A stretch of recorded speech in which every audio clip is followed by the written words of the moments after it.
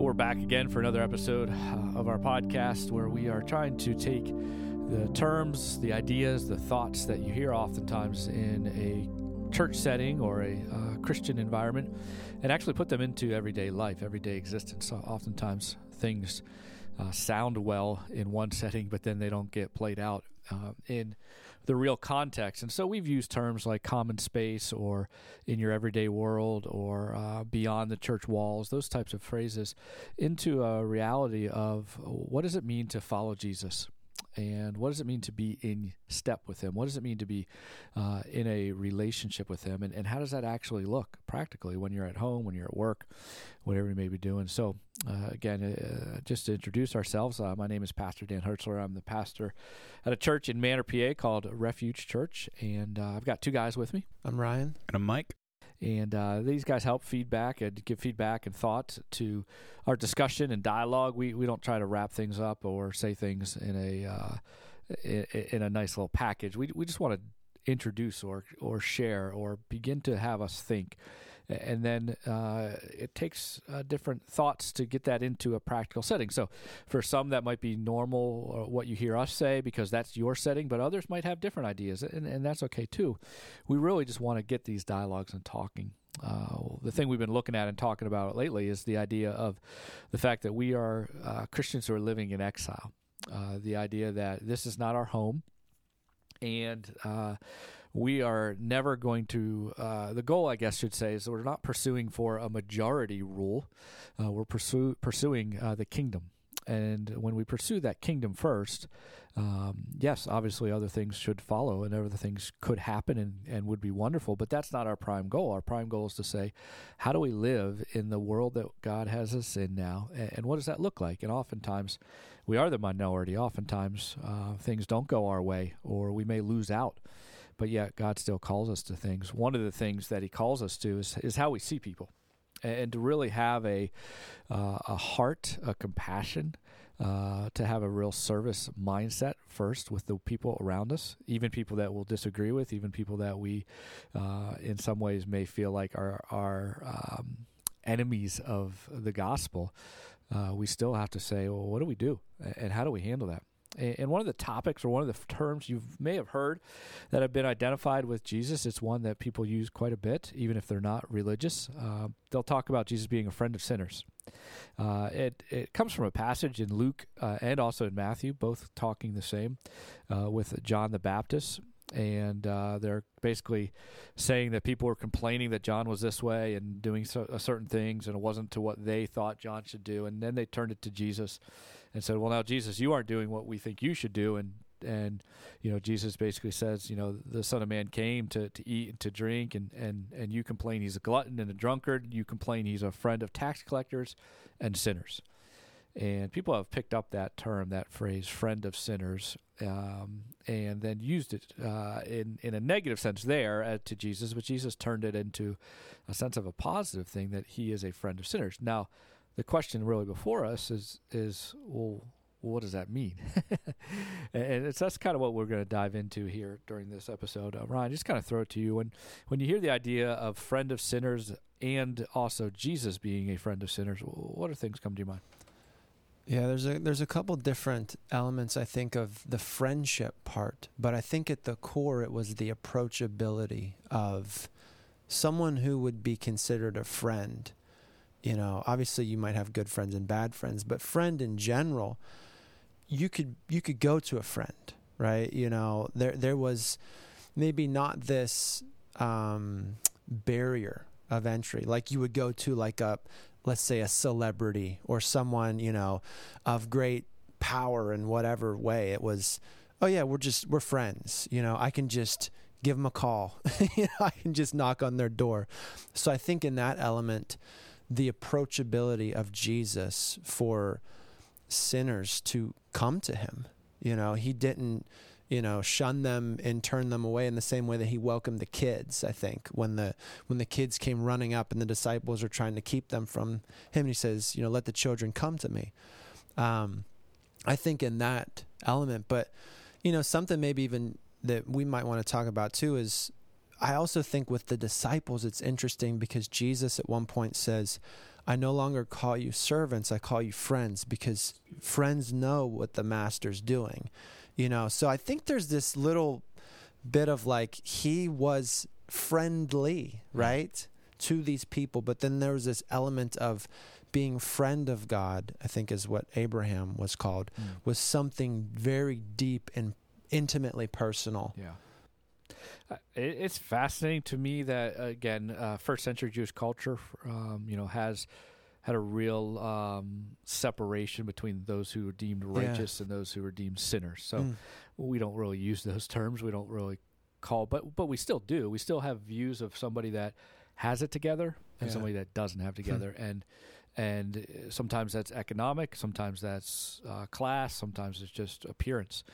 And Jesus, to think that he was, again, the holiest of holy, without sin, and yet those who were with sin did not feel they had to stay away from him. It's fascinating. It's really a mind-boggling thing that he's breaking down all these social statuses and these levels of honor and shame and things. It's really amazing to think through. Mike, what about you? Well, I think that I think it says that he's a friend of sinners, not a fan of sinners. To say it another way, he's a friend of sinners, but not a friend of the sin. A doctor who sees a cancer patient can be a friend of that cancer patient, but is certainly not a friend of the cancer, and recognizes the need for that to be eliminated because it is killing. It is wreaking havoc. And, Jesus is really God and really human, is able to see and know what sin does to us, does to his creation, not only to us, but to, the rest of creation, and how that has just wreaked a ton of havoc. And I think sometimes, at least in the West, we almost try to use that to justify a big fancy word called antinomianism, which is essentially saying that... Tell us, I don't know. It basically means that I can just sin and it doesn't matter. And that's not what the Bible says. But what it does say is that, like, God doesn't just love you, but he likes you and saw you in your sin while we were still sinners. He came and he saved us, and he died for us while we were sinners, which is an amazing and wonderful gift, but we aren't supposed to stay there. And there's a ton of grace, but like, Jesus certainly does not celebrate our sin. Yeah. It poses two really interesting questions, and I'm glad that you separated the idea of friend of the sinner, but not friend of the sin, because first off, we individually thinking can really allow sin in our lives to separate us from Jesus. And again, I'm not saying theologically, because we know sin separates from Jesus and all that stuff, but just when we're in a state of sinning, we tend to want to not be near Jesus. we want to avoid him. We want to, and then we have this feeling of, well, I need to clean myself up before I re-engage him. Okay, I got to get to church. I got to have a few good days, and then I can start talking to Jesus. Where if we really recognize that he is at his nearest or closest, and I think it was the Gentle and Lowly book by Dana Ottland that kind of argues this idea that at our worst is when he's at our nearest or closest to us. And I think we have to recognize first in this moment that when we are in a state of sin, or we're a state of making bad choices, again, however we identify that, we just can't make that be something that, well, I need to stay away from God, I need to stay away from Jesus. It's almost actually a moment to say, I need him even more, I need my friend even more. And so I think that's something that, again, I don't know where you are right now as you're listening. I don't know kind of what's going through your mind or your life. But again, I just want you to kind of hear that, because I know I need that all the time. But the second part then is how do we be friends with sinners? And again, when I say that, I'm not saying that means that we're better. Okay, like, I'm not saying we are the righteous one, and we have to lowly meet somebody else. I'm not saying that at all. I'm just saying, how do you engage friendship with people that are choosing to not live according to the Lord, and how do you truly be a friend in that moment? Kind of Ryan, I'll throw it that your direction. What do you think are some helps or steps, or what's your thoughts of just being friends to those who are walking away from or not in relationship with God? Yeah, it's interesting because we've been going through the book of Romans just with the youth group on Wednesday nights, and we kind of just were going through chapter 1 and to chapter 2, and Paul kind of really heavily lays out a bunch of, a list of sins, basically. And then you think he's coming in chapter 2 and saying, therefore, don't do any of these things. And he says, therefore, do not judge. Basically, do not judge the people who are doing these things, because you're condemning yourself, because there's sin in you, likely the same sin you're judging people of doing, maybe in a different degree, and so it's just like, I think it's the reality check of God is the judge. He really is. And our role on earth is not the ultimate judge. So I think there is this level of compassion, seeing that, just Jesus seeing the lost sheep needing a shepherd. And I think too, just for us being able to see, hey, that was me. Maybe I wasn't struggling with the same sin that they are struggling with or are living in, but just to be able to identify, hey, they're just like who I used to be. Like I can see, there's no real uniqueness of we were all equally sinful. And so I think it is just this level of, when the kind of walls come down of, well, I'm holy, you're not, I'm clean, you're not. Then I think there just becomes this level of playing field of, sure, you don't compromise who God has created you to be and who you're to walk as in Christ. But I think just being able to really connect with, hey, I myself am so able to fall into the same patterns, and who am I to, say that you can't come near to me, in that way. I think part of, what I hear you saying is really, it's that compassion, that sympathy. Obviously when Jesus looked upon the multitudes and he had compassion upon them, he prayed for the workers. He said, I pray that the workers will come. I pray the workers would have compassion. Like, there's a level here that we need to recognize to say, I need to be approachable and I need to be a friend of sinners just for the sake of compassion, of humility in that. And then, one of the things that I think through quite a bit is, what is the common good that I can find that can connect and I can focus on it. If I can't change everything, and I'm not using common good for society, but I'm just saying if I'm looking at a friend across the table, what are the things that I can connect with him? What are the things that we can agree upon? What are the things I can help out with? And at least then it keeps an avenue open for maybe at any time something else might happen that we can then talk about other things. So, and I think just one thing too practical with the term friend of sinners being approachable, I really would say keep gossip out, and I think it's so easy, right? You can come alongside someone who's really struggling and then you love to tell everyone else what's going on in this person's life, and I think keep the gossip out. It's going to destroy that approachability. It's sin in and of itself, but I think it destroys that compassion, that approachability. Yeah. And again, I mean, there's I forget if Mike or Ryan or one of you were talking about just the value of what a friend can be, the value of relationships that we were created for. Proverbs even talks about a friend is one who sticks closer than a brother. And so there's some part of that to say, I'm going to stick close to this person as much as I can, or as much as I can find that good in that, because I don't know what the next is. I don't know what the future is. I don't know what will happen. I think, when we do that from a place of, I'm not doing it because I have to, have this agenda, or I'm not doing this because of ulterior motives, or I'm not doing this because, that's the right thing to do. I'm just doing that because this is the people that God has put in my life. And the world really is, we're seeing it over and over again, especially post-COVID, the isolation, the levels of depression and suicide, just the unknown that people are. The world is in need of friends.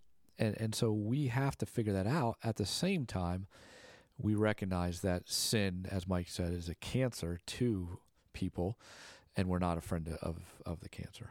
Mike, what about you? Well, I think it's interesting. I was trying to do like a 30-second word study, and there's not enough time. But, I think we use the word friend sometimes somewhat ambiguously, meaning that it could apply to someone that I have just met or to someone that I've known for years. Yeah. And the degree to which the relationship, even, there's some people I've known for years as opposed to others I've met in the last 3 months, that those relationships seem stronger. Mm-hmm. And so I think I'm struggling a little bit with, what does it look like to be a friend of sinners? Not from how I would function in that role, but even as I'm just listening to the conversation and how it's described. And I almost wonder if, with the way that we talk about it in the West, with that ambiguousness, if it might also be helpful to, I think you said earlier, be friendly towards sinners. Yeah. Because a friend is like an ally, it's someone who, comes in, like Proverbs says, is closer than a brother, is someone who does that. But people are not always receptive to that. And yet I think that posture, that openness, which is really just openness to be hurt, if we're just calling a spade, is what we're called to do. Not just with the example of Christ, but, later in the epistles and everything. They just double down on what he says. Yeah. When someone wants to strike you on the cheek, turn the other one. When someone asks for your shirt, give them your jacket. Yeah. When someone requires you to do a task, go another mile with them. Yeah. Which is where we get that phrase to go the extra mile. And I honestly think that all of this just comes out of a posture of immense and deep humility.